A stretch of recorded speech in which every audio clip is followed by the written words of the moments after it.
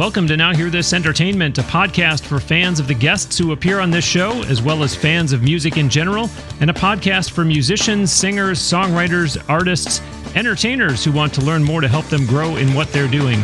I'm your host, Bruce Wozniak from Now Hear This Incorporated. Check out www.nhte.net.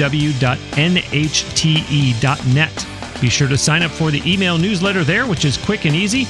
All that's required is an email address. We are coming to you from Crystal Blue Sound Studios near Tampa, Florida. Check them out on the web at www.cbpro, as in Crystal Blue Productions, cbpro.net.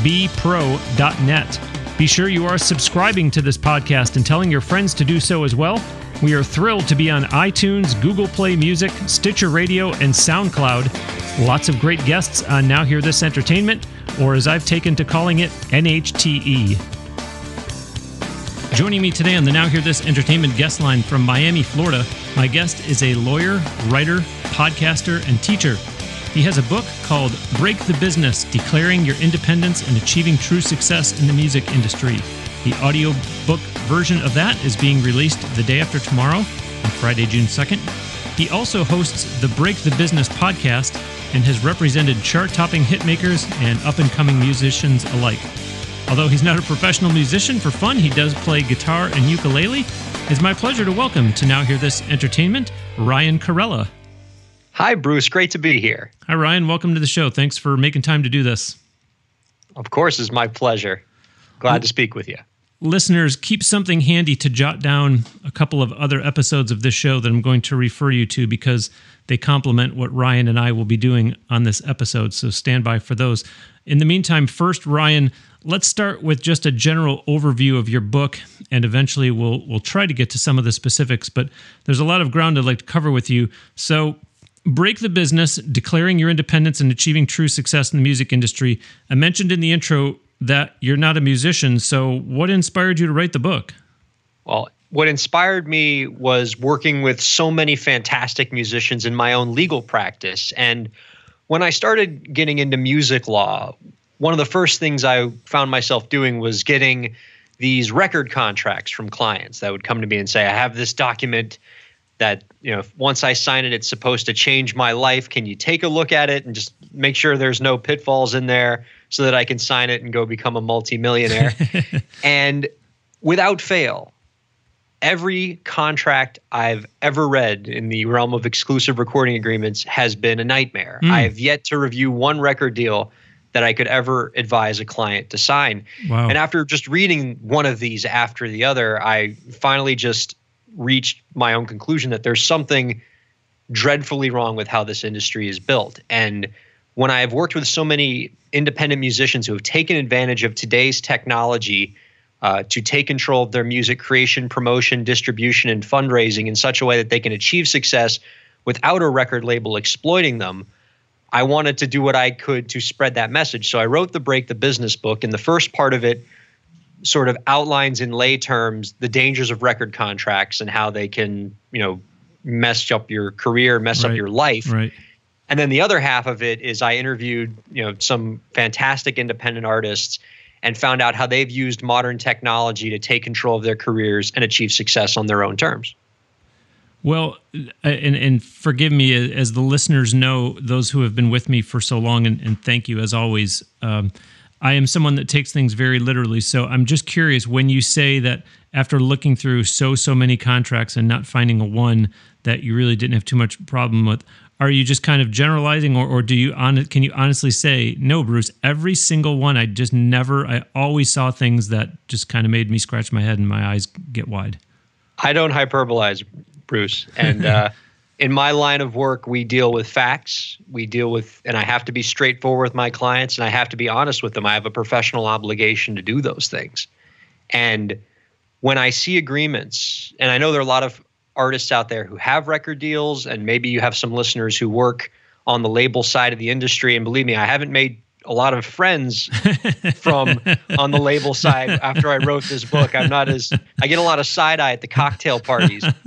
But what it comes down to is this basic idea that in this industry, there is such a premium on interacting with other musicians, on collaborating, on creating as much as you can because there's so much music out there that you need to hyper create, as I call it, to cut through the clutter.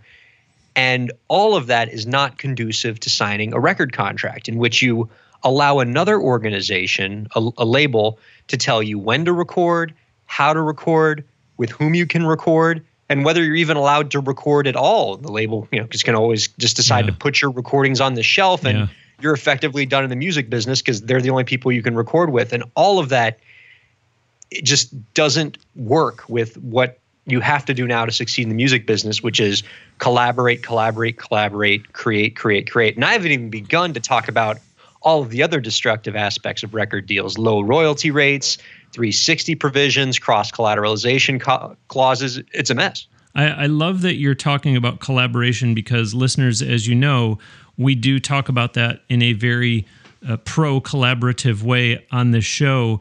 But Ryan, has it actually made it more difficult from a legal standpoint now that, and we've had people on the show who have talked about, gee, I ended up finding this person on Facebook or on insert platform here, and we've been collaborating, and we're talking about people from different countries. So does the fact that all of a sudden you're doing a co-write or you're doing some sort of collaborative project together with someone internationally, does that all of a sudden make things even more difficult legally, or is it, well, Bruce, it's a little different, but it's not overwhelming?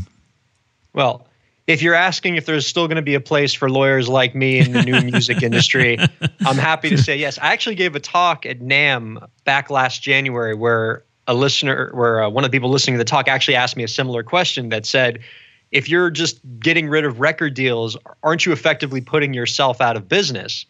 And I said, no, artists are still going to create. The only difference is now, instead of just looking at record deals all day, I get to look at all these other business transactions that artists are going to have to do when they're their own bosses. Absolutely. Instead of just being a guy who reads one bad record deal after another, I get to be some fantastic artist's general counsel, advising them along the way. Absolutely. And I can't think of a more fun way to practice. Yeah, look at all the reality shows, American Idol, The Voice, America's Got Talent, things like that, and we know that they have contracts that they make the performers, the contestants, whatever you want to call them, sign. So, I mean, right off the bat, listeners, to Ryan's point, obviously that's a case of where, and I've seen one of those where it's, I think, 53 pages long, and that's where you really got to do a gut check and say, okay, this is overwhelming. I need an attorney to look at this for me. And you're not, mind you, they're not going to change it. Fox is not going to change a contract for John Doe, singer-songwriter in Topeka, Kansas. But at least the lawyer can interpret it for you and tell you what you're signing. And so, to your point, Ryan, as you say, certainly, you're not just someone that's there to look at record deals. And thank you, by the way, unbeknownst to you, you teed this up nicely. This was not set up, listeners.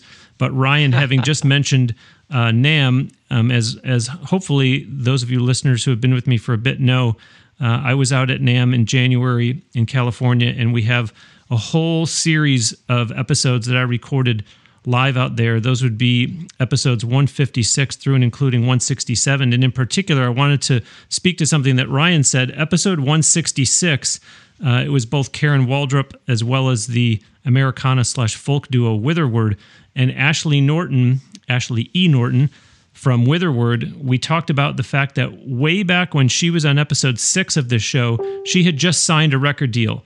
And so here it was, a couple years later, and I said, by the way, you're in Witherward now, but whatever became of that record deal that you signed way back when you were on Now Hear This Entertainment, all the way back on episode 6? And she said, what happened was the record label never did anything for me at all. They did zero. But, Ryan, you'd be interested to know that she did say that when she signed the agreement, she made sure that she was only going to sign it if it was very Ashley Norton favorable. And she said to get out of it required absolutely nothing. And they walked away and said, stinks that you never did anything for me, but oh well, I think it was only a year or something. So it was relatively easy for her to walk away. Well, that's very, very fortunate for her, and I'm thrilled to hear that. Unfortunately, there's so many artists on the other side of this who get stuck in these deals, these 5-album, 3-album deals where the label basically decides how long they want the agreement to be. It can be a 1-album deal or a 3-album deal.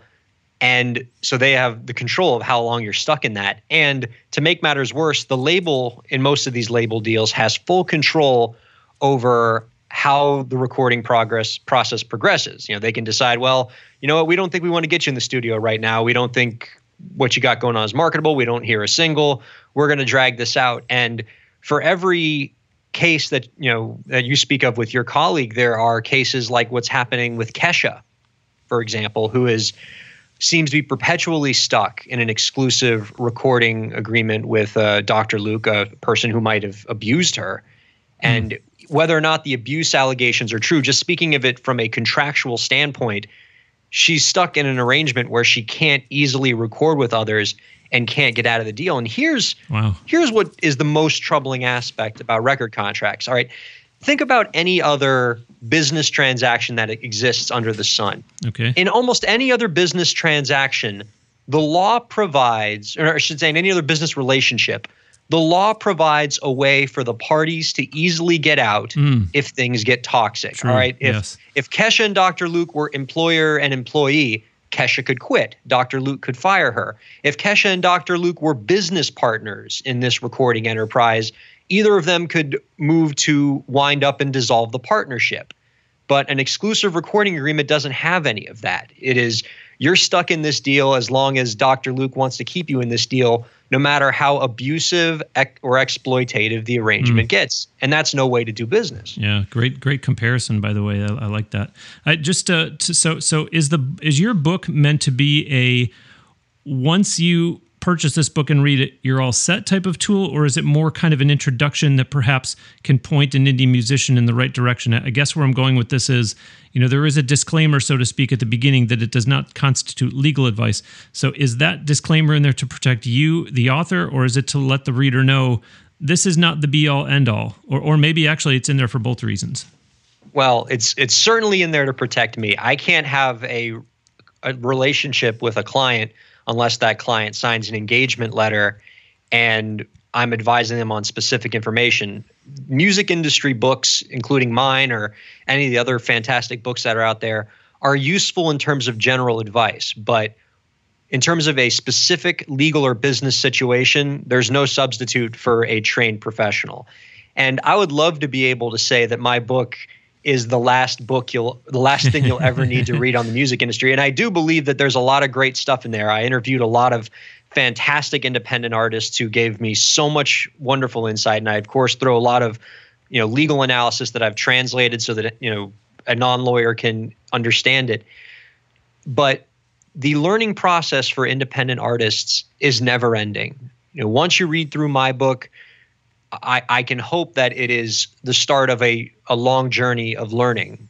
I mean, for anybody who wants to succeed in any industry has to be a lifelong learner. And luckily for independent artists, there is so much great information out there. There's so many great blogs, Hypebot, Sonic Bids, your podcast, everything that Ari Herstand is doing.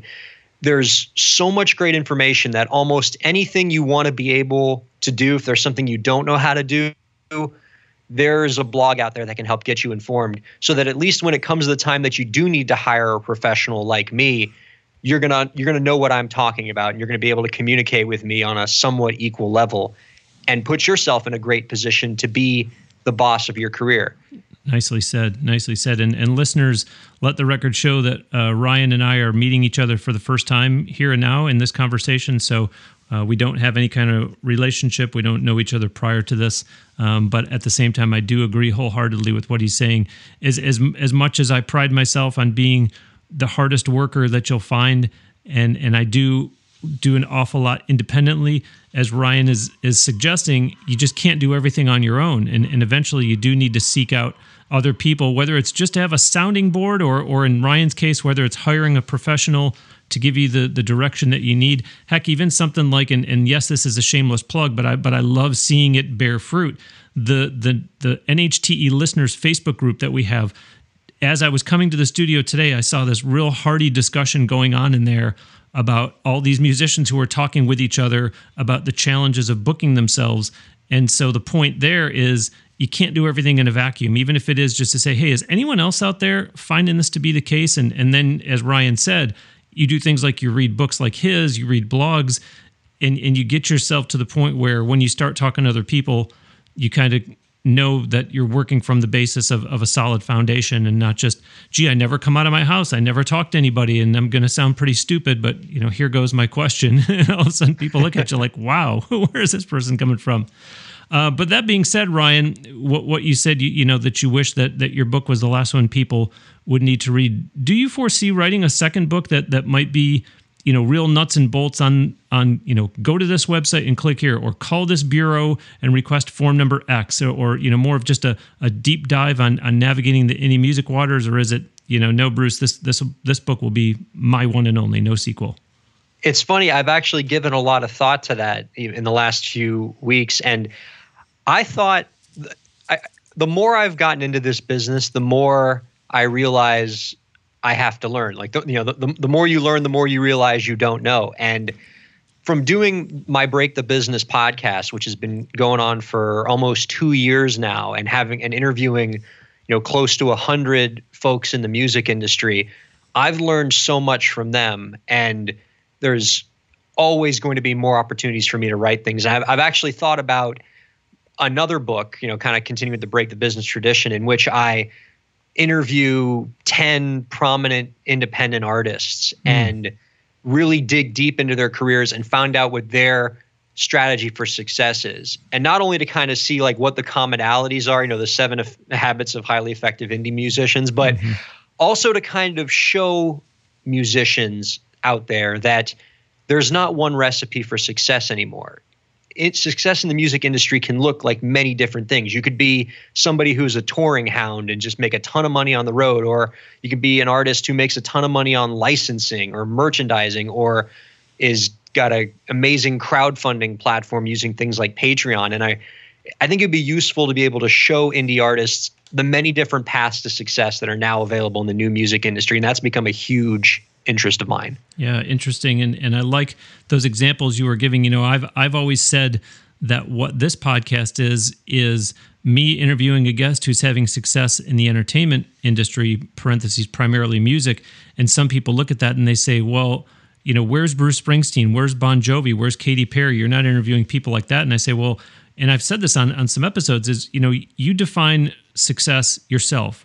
This guy's definition of success is going to be different from this guy's, which is going to be different from this girl's, which is going to be different, and so on down the line. Look at in the early days of this show, I used to refer people an awful lot back to episode 27, Chrissy Chase. She lives in North Carolina. You've never heard of her, but she, at the time, and so this number's probably gone up, she had approximately 30 songs placed on the Nickelodeon network. So, as you're saying, Ryan, there are people who are having success in the music industry that it doesn't just mean the traditional success model that people think of. They're putting out records, they're going on tour, wash, rinse, repeat. Well, and also it's kind of an old model. I mean, mark my words, a decade or two from now, the Katy Perry success, like that's not Katy Perry, Ed Sheeran, that's not going to be the definition of success. The labels are going to get smaller and they're going to continue to consolidate.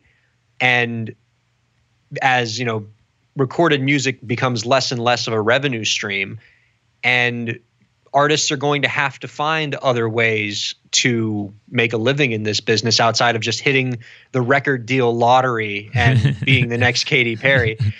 And so I think your podcast does a service by not having Katy Perry on the show, because that's not going to be the model going forward. And frankly, we know how Katy Perry and Ed Sheeran get famous. They're one of the few people that, the record deal works out for them. They win the record label lottery and, they build success from that. But folks like you and me, we don't write books saying, try to, play the lottery as many times as possible and maybe you'll hit the jackpot. Yeah.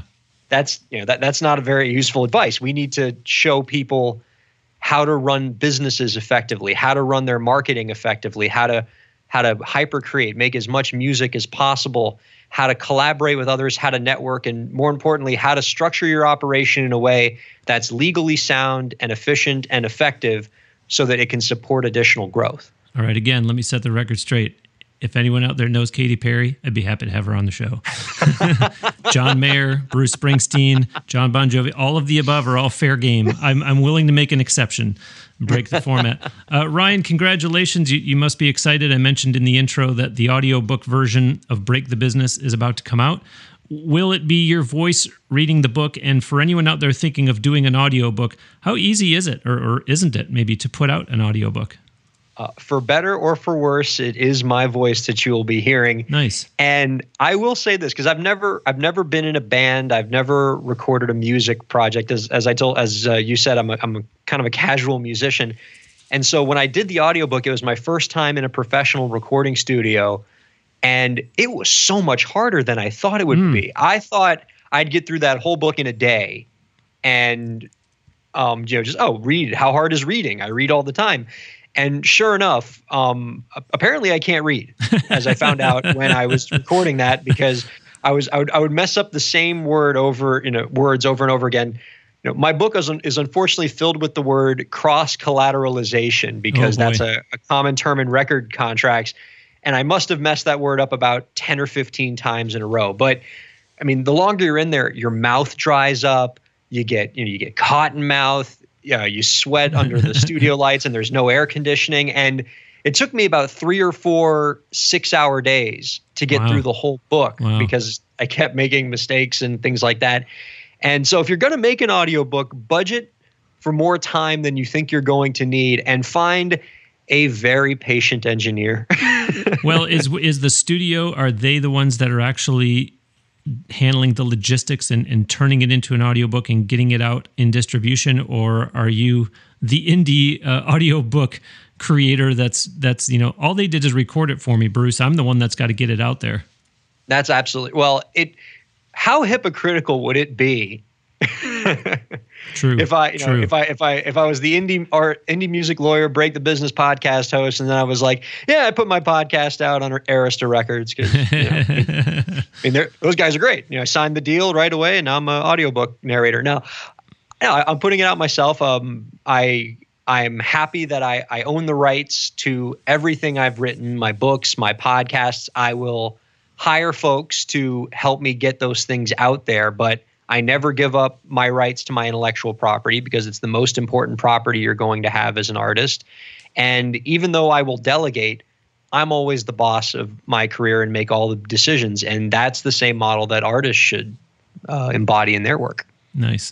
I am Bruce Wozniak, and joining me today on the Now Hear This Entertainment guest line from Miami is lawyer, writer, podcaster, and teacher Ryan Kairalla. His book is called Break the Business, Declaring Your Independence and Achieving True Success in the Music Industry. Check out www.breakthebusiness.com. There is a button there to take you to Amazon to purchase it. Of course, you'll also want to look for it as an audiobook starting this Friday, June 2nd. Also on that website, breakthebusiness.com, you will see Ryan's Break the Business podcast, which is available on SoundCloud, which of course is one of the platforms that the show is available on. You can find Ryan on Twitter too. Look for his Twitter handle on the contact page of his website. As much as we do want you to purchase his book, if you are going to go to Amazon, I would prefer if you go to nhte.net, click on the tall Amazon banner to get there. Anything that you're going to buy from Amazon, for that matter, even if it's 3 weeks after you bought his book and you're going back to Amazon to buy something else, go to nhte.net, click on the tall Amazon banner, and give a small kickback to the show.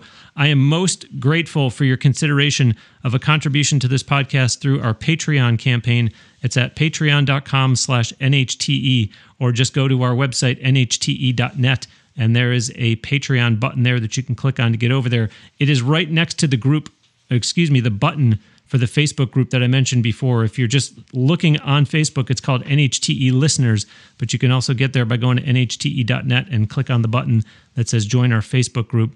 Podcast@nhte.net is the way to get in touch via email. That's podcast@nhte.net. Be sure to sign up for the e-newsletter at nhte.net. And of course, do subscribe to the show and tell a friend about it.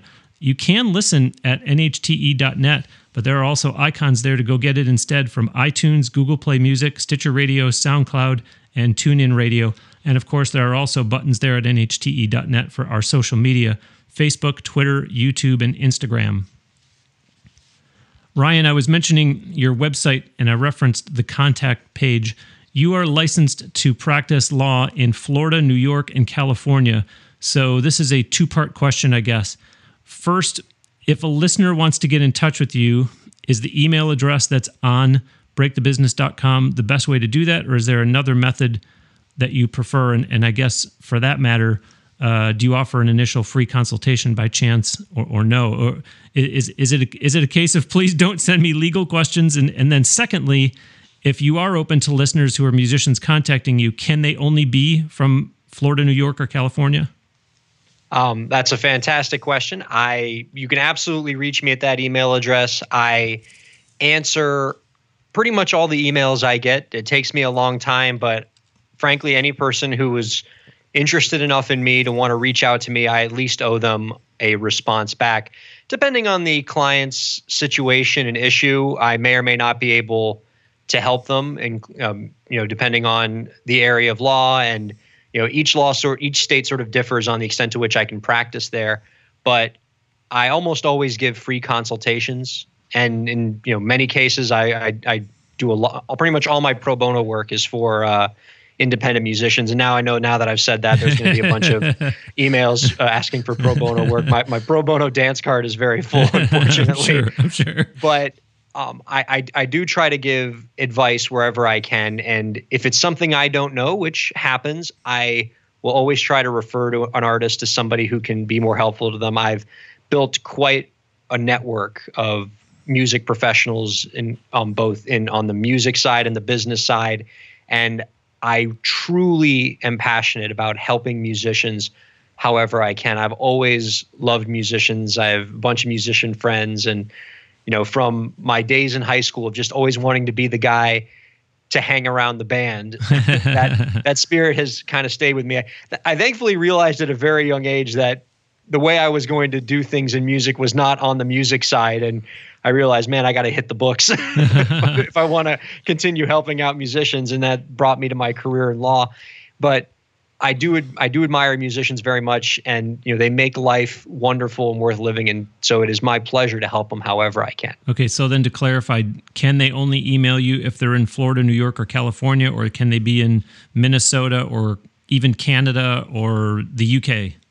Oh, I love hearing from people from Canada. Reach out to me from anywhere, and I will, and we'll see if we can help you out. Okay, good. Listeners, I promised you a reference to other episodes of this show that will be of similar interest. Here they are, and by these, I'm referring to guests who talked more from the business side rather than the performing side. That's why I feel that they would be complimentary episodes for you to listen to, in addition to what Ryan and I are in the process of talking about. This list is not all-inclusive, though, so if you want recommendations on a couple others, send an email to podcast@nhte.net to request those. Anyhow, episode 8 with Dominic Pages, he talked a lot about the recording studio environment and what to prepare for that way. Episode 10, and I know these are old, but they stand the test of time. It's still very good information, very helpful. Episode 10, June McHugh talked from the publishing side of the business. Episode 17, Bruce Barker talked from the radio side of things. Episode 24, Johnny Garcia, yes, the lead guitar player for Garth Brooks. He really spent most of that interview talking with me and to the listeners about business stuff. So those are 4 examples to get you started. Episodes 8, 10, 17, and 24, but just send an email if you want to ask for others. Ryan, let's talk about your podcast. As of today, you've put out 86 episodes. What can listeners expect when they listen to the Break the Business show? Well, one of the things we try to do on the Break the Business podcast, so it's me and my co-host Dave. David, he's also a lawyer as well. And one of the things that we try to do is create an environment where musicians can learn about the business side of the music industry and the legal side of the music industry in a way that is specifically catered to indie artists. And we try to put kind of a fun spin on it. We talk a lot about pop culture as well. We try to mix in some things going on outside the music world, only because we know that if we just fill your life with a bunch of dry music industry and law news, you're going to get bored. Your ADD is going to set in. So we try to mix it up and sprinkle it and make you laugh along the way. And we also interview a lot of prominent folks in the music industry on the indie artist side, on the business side, to try to bring in their insight as well. And we have a lot of fun. We even though we give a lot of serious advice, we endeavor not to take ourselves too seriously. There's way too much serious stuff out in the world, and it's nice to have places where you can have fun and learn about moving your career forward as well. So that's kind of what we do. That's great. And obviously, listeners, I gave you the website address and I mentioned SoundCloud. Other platforms, though, Ryan, where listeners can also find your podcast? So we're on SoundCloud, iTunes, Google Play, and Stitcher. You search Break the Business Podcast, it'll just come up in 100 different places. And it's also available at breakthebusiness.com. Okay, now it's time for Bruce's Bonus. This is a segment here on Now Hear This Entertainment where I take off my hat as podcast host and put on my hat as president of Now Hear This Incorporated, giving a helpful tip for the listeners that are musicians, singers, songwriters, entertainers who are out there trying hard to make a go of it. Today's bonus is, I've talked about the importance of communication, timely communication, but today I want to emphasize the need to be willing to give out your phone number. Email is great, but sometimes people prefer telephone contact. But more importantly, when time is tight, it's really best for someone to know they can reach you by phone. Don't cop an attitude of being a celebrity and your phone number needing to be a state secret. As much as you should answer your phone when it rings, there's always voicemail if you're so insistent on screening calls. But even then, call back right away, otherwise an opportunity might be given to someone else.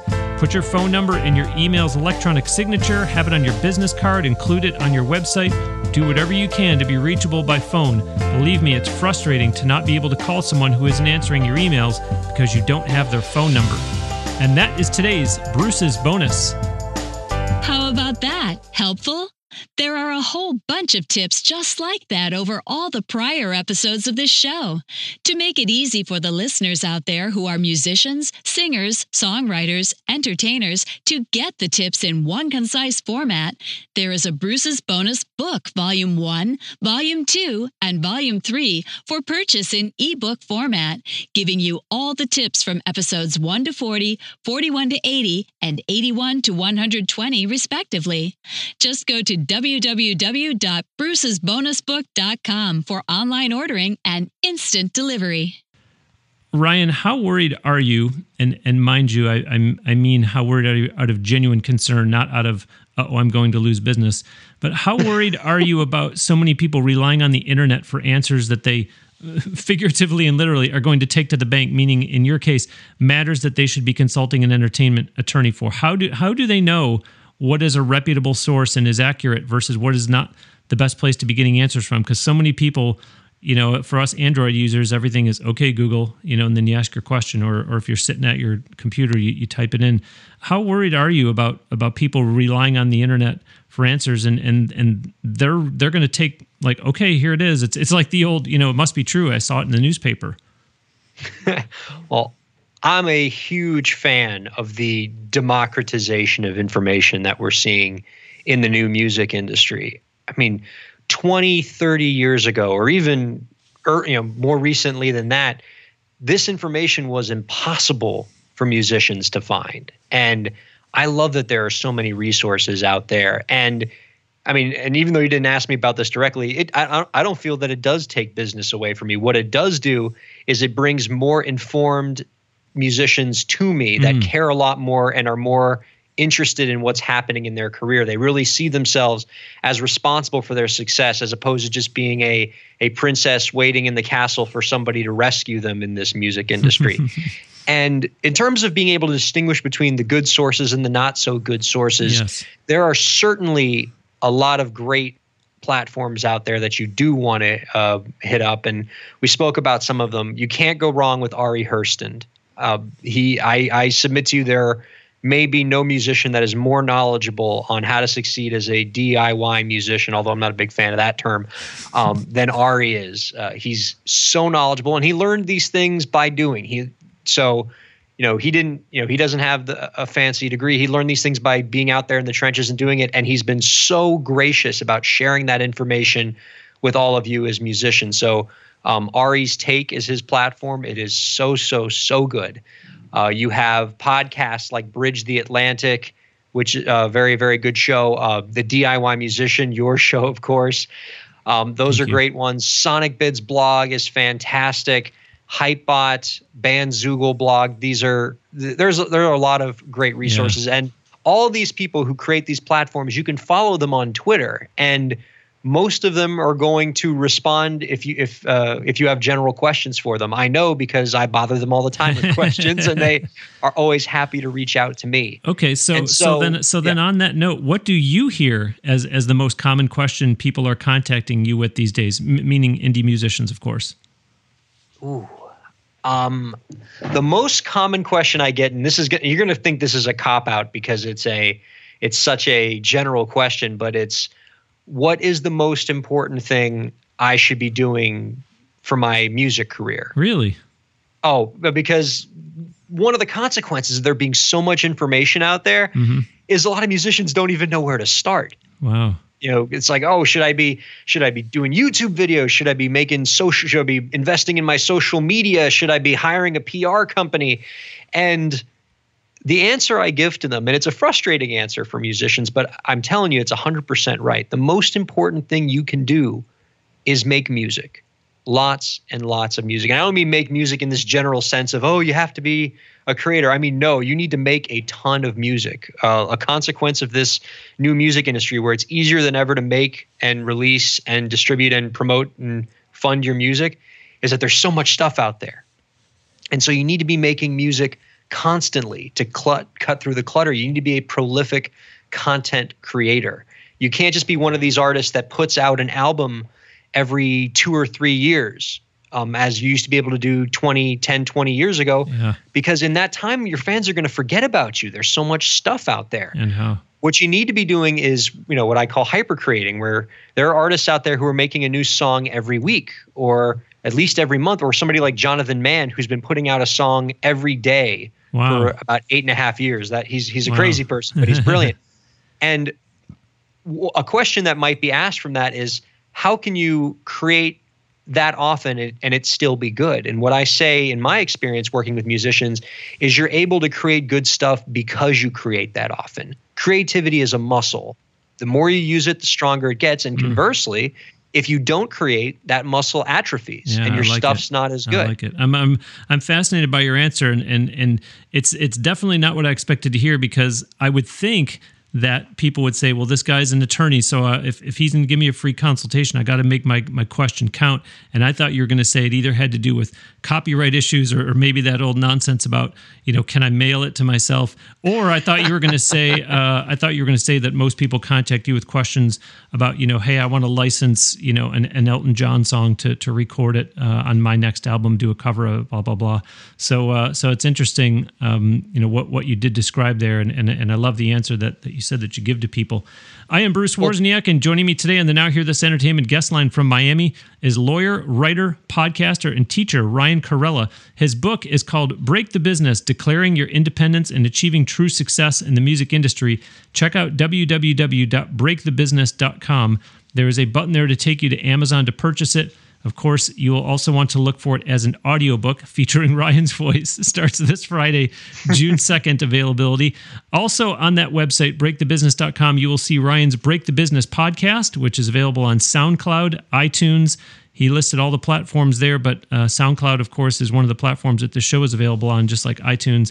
You can find Ryan on Twitter, too. Look for his Twitter handle on the contact page of his website. Remember that if you are going to Amazon for anything at all, not just Ryan's book, there is a Amazon banner at NHTE.net that you can click on to get over there and generate a small kickback to our show. Or you can just contribute directly to us through our Patreon campaign. It's patreon.com/NHTE. There's also a Patreon button at NHTE.net right alongside the button to go to our NHTE listeners Facebook group, although there are a lot of musicians joining that group too.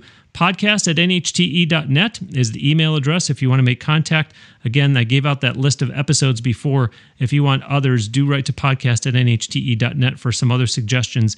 NHTE.net is also where you can sign up for the e-newsletter. The full list of other platforms where we are available if you don't want to listen at NHTE.net, perhaps to take it on the go with you, is iTunes, Google Play Music, Stitcher Radio, SoundCloud, TuneIn Radio. Do subscribe and tell a friend. There's buttons for those at NHTE.net, or just like Ryan said for his podcast, you can just search on those platforms for Now Hear This Entertainment. And of course, Facebook, Twitter, YouTube, Instagram, all fair game in terms of social media platforms to engage with us. Look for icons to click on to get to all of those at NHTE.net. Ryan, I have talked with guests on this show before about how getting a record deal would be nice, but it's not the be-all, end-all anymore, which you had alluded to earlier on, and it's so rare these days that it really shouldn't be the focus for an aspiring artist anyways. And in my opinion, from reading your book, I think it's safe to say that, that's really kind of the foundation that your book is built from, yes? Oh, absolutely. That was the beginning. When I set out to write this book, the first thing I knew was that I believed these record deals to be destructive. I saw them, adversely affecting musicians that I worked with, that I cared about. And, I told my girlfriend at the time, now my wife, that, I wanted to write a book about, why record contracts are terrible. And one of the things she told me is, well, that's fine and good, but what, you have to be able to tell them what to do next. I mean, if you're telling them to rip up the record contract, like what's the other plan? And I was stumped because, I've spent years training myself in the specialized skill of law and contracts and doctrine and procedure. And I didn't know the first thing about being a musician. And so I had to call in experts. And thankfully, I found a lot of artists who were willing to sit down and let me talk to them and pick their brain. And I did a lot of research and basically used their insight to create the second half of the book. After the first half of record deals not good, you then get to the second half, which is how to do it on your own, how to be a boss, how to take control of your own career. And the more that and then after that, we did the podcast to kind of build off of what was in the book. And the longer I've been doing the podcast and reinforcing the ideas in the book, the more confident I've become in my arguments and in my findings in the book. And even in the coming years, and only a couple years since the book's come out, it's only gotten easier to achieve success in the music industry. There are more tools now than there were even a couple years ago to achieve success on your own terms. When I first wrote that book, Patreon, the platform that you're talking about, that your podcast uses, was in its infancy. One of the people I interviewed said, "Oh, and there's this new thing out called Patreon, and it looks kind of cool, and we'll see what it does."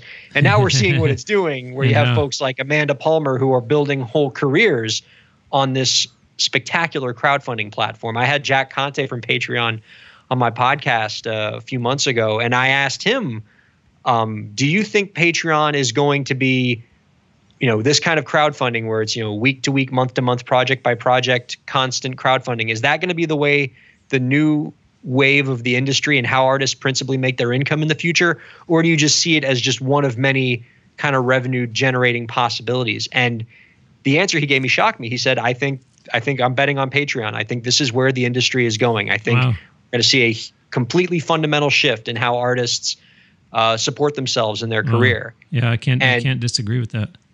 I mean, yeah, it gives you an idea of how fast this industry is moving. And all the more reason for me to have to write another book eventually, because with each passing day, the things we write can get out of date and get obsolete. Well, I like that you said that your then girlfriend said, well, if you're going to do this, you got to offer up some solutions, because I've done my own kind of self-audit, and I've realized that a lot of the advice, the opinions that I give out, be it the Bruce's Bonus segment on this show, which turned into the Bruce's Bonus book ebook series, or if it's the blogs that I write every Monday on NHTE.net, I always feel like I'm telling people what not to do. But I've kind of cut myself a break and said, well, you're not telling people what to do. If you're saying, look, it's going to be a bad image if you go up on stage smoking and drinking, well, essentially you're telling people, go up on stage, perform, and the implication is don't smoke and don't drink. Now, it comes across as, well, you're telling us what not to do, but what should we do? Well, it's kind of the one and the same. So, you're right in terms of offering up some solutions. I guess, Ryan, if you had to point to one mistake, because before you were saying everybody contacts you with the question of, what should I be doing?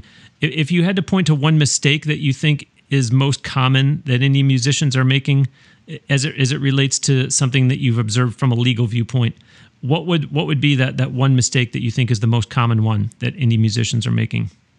Yeah, let me give a legal tip, because I feel like your audience is getting gypped here. It's like, oh, you got a lawyer on and he's just talking about why it's important to make music. Come on, use that fancy degree of yours, lawyer boy. All right, Go for it. I want to talk about something that you brought up, and I want to expound upon this point because I consider it a public service announcement of mine to bring this up on every podcast I ever do, because it is a question I get a lot from artists. Okay. So artists, anyone within the sound of my voice, heed my words. Don't mail your songs to yourself. Yeah. Please. Yeah, because artists will ask me all the time, what do I have to do to copyright my work? And what I tell them is, it's not what you're asking is not how you copyright your work, but how do you protect your work? Because under the law, you have a copyright from the moment you create the work, or as the fancy lawyer people call it, fixate your work onto a tangible medium of expression. So the moment you record it into a tape recorder or write your sheet music on a sheet of paper, boom, you have a copyright. It has magically happened. But guess what? It's not worth anything, or not worth much of anything yet, because you don't get really strong legal protections for your copyright, like statutory damages or prima facie proof that your copyright exists, unless you register it in the Copyright Office. And that doesn't mean mail your songs to yourself. That is fundamentally useless. It doesn't give you any legal protection. Was that ever legal, or is that just an old wives' tale? Because I know obviously we want to direct people to copyright.gov, but does that perpetuate itself because at some point it was? It's never been in American law. I can't speak to, but so my best guess is old wives' tale, and it is pervasive. I remember being in my high school guitar class, and my high school guitar teacher, who, by the way, fantastic, really smart, knowledgeable guy. He thought that, he said, oh yeah, you don't need to go to the Copyright Office. Just mail your songs to yourself. And I remember, 15-year-old me sitting there nodding my head. Oh, he's brilliant. All right, cool. And I didn't find out until law school that you can't do that. You want those legal protections. And I know many artists are saying, but that sounds really complicated. Well, unlike almost everything else involved with dealing with the government, registering your copyrights is actually really easy. You go to copyright.gov. It's a simple form to fill out. If you write your own songs and record them, you can actually get the copyright for the sound recording and the musical composition, the song you wrote, at the same time with one form. Application fee is $35, and you can actually, if you've made a bunch of songs, you can put all of those songs into one application and register it as what's known as a compilation work for that same $35 price. So the government's made it super easy for you, and considering the legal protections you get from registration, it's something you absolutely want to do. So thank you, by the way, for doing that, and I'll go for broke here and double dip and go back to the question of is there something that you think is the most common mistake that indie musicians are making? And then I guess, what free legal advice would you like to give out on that? Or maybe it doesn't even take a legal perspective, Bruce. They just need to this. So we need another piece of legal advice here. Well, what do you, from your, and I guess from a legal viewpoint, but what do you witness the most that indie musicians are committing the same mistake over and over from one guy to the next gal to the next indie musician on down the line? Well, here's another good one. We'll stay in the copyright land, because ultimately copyright is going to be the most important thing, because it's the most important piece of property you have. It's from which all of your value in the music industry is derived, is the rights to your music. You don't make any money without your content. And then, so it's not a question of whether, your content creates value. It's how you're going to make the most of that value. And so, are you going to just give that copyright to a record company and have them make money and pay you a tiny bit? Or are you going to find a bunch of exciting ways to leverage that content by selling it, by licensing it, by creating videos with your music content? And so one of the things that you have to make sure of, especially when we talk about this world of collaboration, how it's so important to collaborate more and more, is make sure that you have good paperwork in place for when you do write songs with others. When what I mean by that is something known as a split sheet. So when you write a song with a co-collaborator, make sure that you've all have a split sheet document that has the title of the song, talks about who all the writers are, and talks about who owns what, who owns what percentage do you own, what percentage do I own, how much of that is, who owns X percent of the top line, music, lyrics. Make sure all of that stuff is settled, because you might think that you and the person you wrote with have an understanding on how all that's going to work. But guess what? Things always change when money comes in. And suddenly ironclad memory gets a little fuzzy when the dollars start rolling in. And you always wind up with situations where somebody else that wasn't part of the writing process decides that they were part of the writing process. And it can be useful to have a document that makes all of that stuff clear. And there are plenty of resources online where you can get split sheets. You can get them from a good entertainment lawyer. There's also a platform called Song Splits, which I'm a huge fan of, that does all of this stuff with a computerized online interface. And I think Song Splits is a great platform to use, super user-friendly, and can take care of this split sheet problem for musicians. Awesome. Well, Ryan, just two final questions here, and then we'll let you go. Number one is, you are a graduate of the New York University School of Law, where you received the Jack J. Katz Memorial Award for Excellence in Entertainment Law, and you are also a summa cum laude graduate of the University of Miami School of Business. So now, is this career everything that you wanted it to be? Is your reward, as your book might imply, is your reward saving musicians from the sharks who are out there? I feel like I'm on a psychiatrist's couch now. Well, because, people would say he's a lawyer. His reward is his paycheck. But, you just sound, and we talked about this, I think it was last week on the interview with Nicole Maduro, about the sales trainer whose presentation that I sat in on recently, which was so refreshing, and a sales trainer telling a room full of salespeople that you have to have a servant's heart, which I just loved, because it's the last thing you'd expect to hear a sales trainer saying to a room full of salespeople. And I think I even referred to that in one of my recent blogs. So that's why, you and I are just meeting each other for the first time, but you seem like the kind of person that's your reward, saving musicians from all the sharks that are out there, and not just, picking up an attorney's paycheck. Well, I don't purport to be an expert on happiness, Bruce, but there are two things that I follow that guide me in what I do, and I fancy myself a happy person.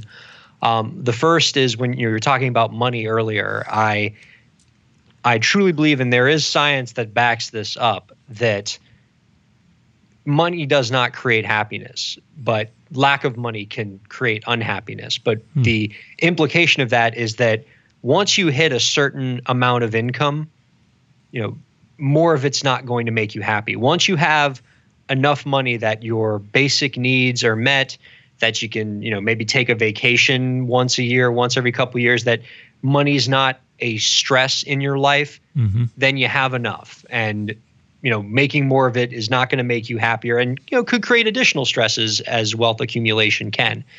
And so, I don't chase money-making opportunities that I don't think are going to make me happy and challenge me. The second piece about happiness that I think is worth noting is, and this isn't something I came up with, I can't remember where I heard this, but I think it's absolutely true, which is, happiness is not does not come from what you get, but it comes from what you give of yourself. I get a lot of satisfaction out of helping people, and whether it's independent musicians, whether it's answering their questions on Twitter, whether it's the class I teach at Doral College, where I get to mentor some fantastic young people and, help them and give them career advice and see them grow. That's the stuff that makes me happy. And there really is a satisfaction that is hard to define, that when you can devote at least one segment of your life to service. And I'm not saying that the listeners out there have to, go become a monk and give away all your worldly possessions and serve. No. Like, there's money to be made, and you get your money, but you should take some of your life and give back to the next generation, not and to give back to others, not because it's the right thing, not just because it's the right thing to do, but because it will give you satisfaction in your life that is beyond the here and the now. And if you feel like there's something missing, that's what fills it. Nice. Well, let's close on a fun note. I mentioned back in the intro that for fun, you play guitar and ukulele. You mentioned about a guitar teacher, but I wonder, how long have you done that? What type of music do you like to play? And is it all truly recreational, or have you ever actually played out somewhere?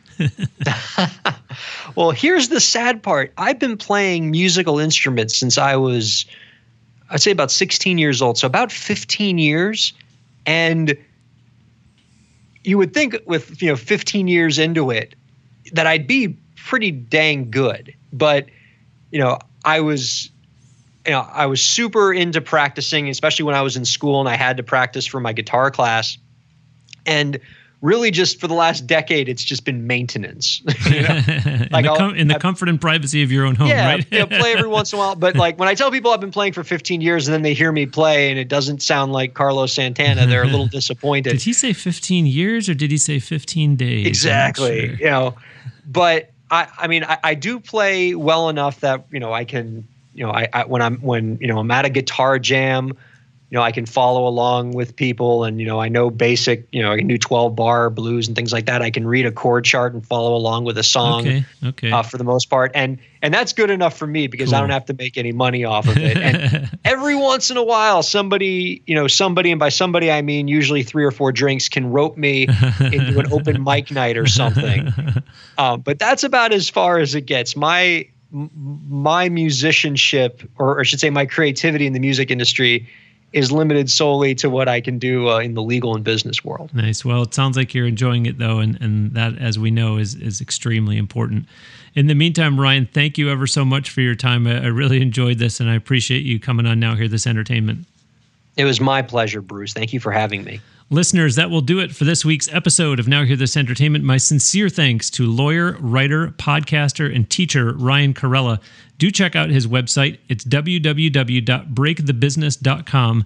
And then, of course, purchase his book, which is available on Amazon. Remember, certainly, that the audiobook version is out as of June 2nd. Check out his podcast, Break the Business, which you will find through his website as well. And follow Ryan on Twitter. The contact page of breakthebusiness.com has his Twitter handle on there. Don't forget to visit www.nhte.net and sign up for the email newsletter there by simply putting in your email address. And of course, please do subscribe to this podcast and tell your friends about it. Give us a nice review on iTunes or Stitcher Radio too, hopefully accompanied by a 5-star rating. That really does help the show a lot. If you are listening on SoundCloud, remember that you can like and share. They call it repost episodes there. And you can also follow on SoundCloud. Engage with the show too. Go to nhte.net and click on the icon to go join the Facebook group. You can also write in via the email address podcast@nhte.net. Get with us on the various social media platforms that you'll find links to at nhte.net. Instagram, Twitter, Facebook, and YouTube. Please also consider supporting the show with a donation through Patreon. There's a button at nhte.net for that. And check out the t-shirts and hats at nhte.net as well. Thanks for listening. I'll talk to you again next week on another episode of Now Hear This Entertainment.